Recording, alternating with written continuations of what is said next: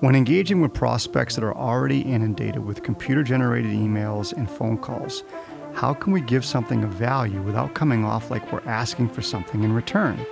In this snippet, I sit down with Jeremy Donovan, Senior VP of Sales Strategy at SalesLoft, who shares a simple, actionable tip for how you can provide something of value to your prospect in your initial outreach.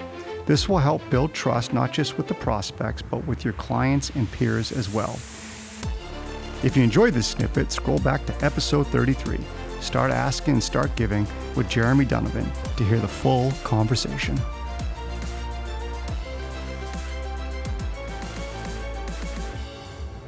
There's no question right now that prospects, businesses are being inundated with outreach, just crushed.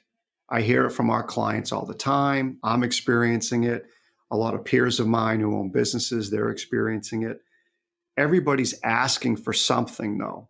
And I really think the idea of giving sets a different precedent. And you give without asking in the beginning.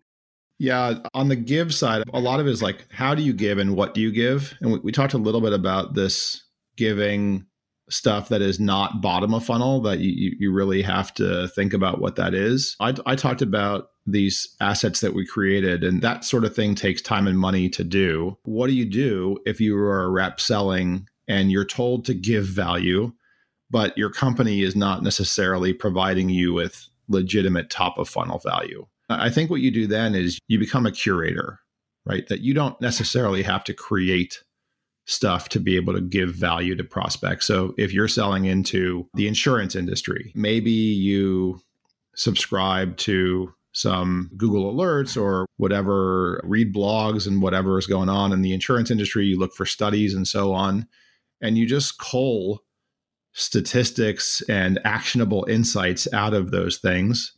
And then you reach out and the same thing is, hey, Dan, it's Jeremy. I just read this study about how the insurance industry will be affected as we emerge from the pandemic. And my key takeaway was XYZ. Here's a link to the article from respected third party. Hope you enjoy, right? How often do reps do that? Very, very rarely. And those that do earn the trust and build the accumulated reciprocity that will get them a meeting. And at the end of the day, I have yet to meet a B2B seller who was not trying to create value for their prospects by selling them their product. B2B sellers believe in their products and they believe that the customers will get a positive ROI, but you just can't jump to that so quickly. You need to build to that. That's a valid point. When you give an article, when you give a case study or a white paper, what becomes extremely valuable to your prospects too is if you tell them what's the 1, 2, or 3 major points and reasons why you thought that they might find the paper or the case study or the white paper valuable. So we use SalesLoft. And when Tom sends out a link to our podcast, here is the recent podcast we did on this subject. And he'll timestamp 2 areas that he thinks that audience might find value. So not only is he giving the podcast, but he's actually trying to help the audience make it really simple for them to engage by timestamping what parts of the podcast might be of most interest. I think that's another way to try to really engage your prospects throughout this noise.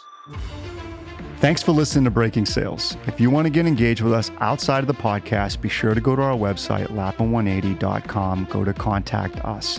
You can also engage with us on LinkedIn at Dan Lappin or Lappin180.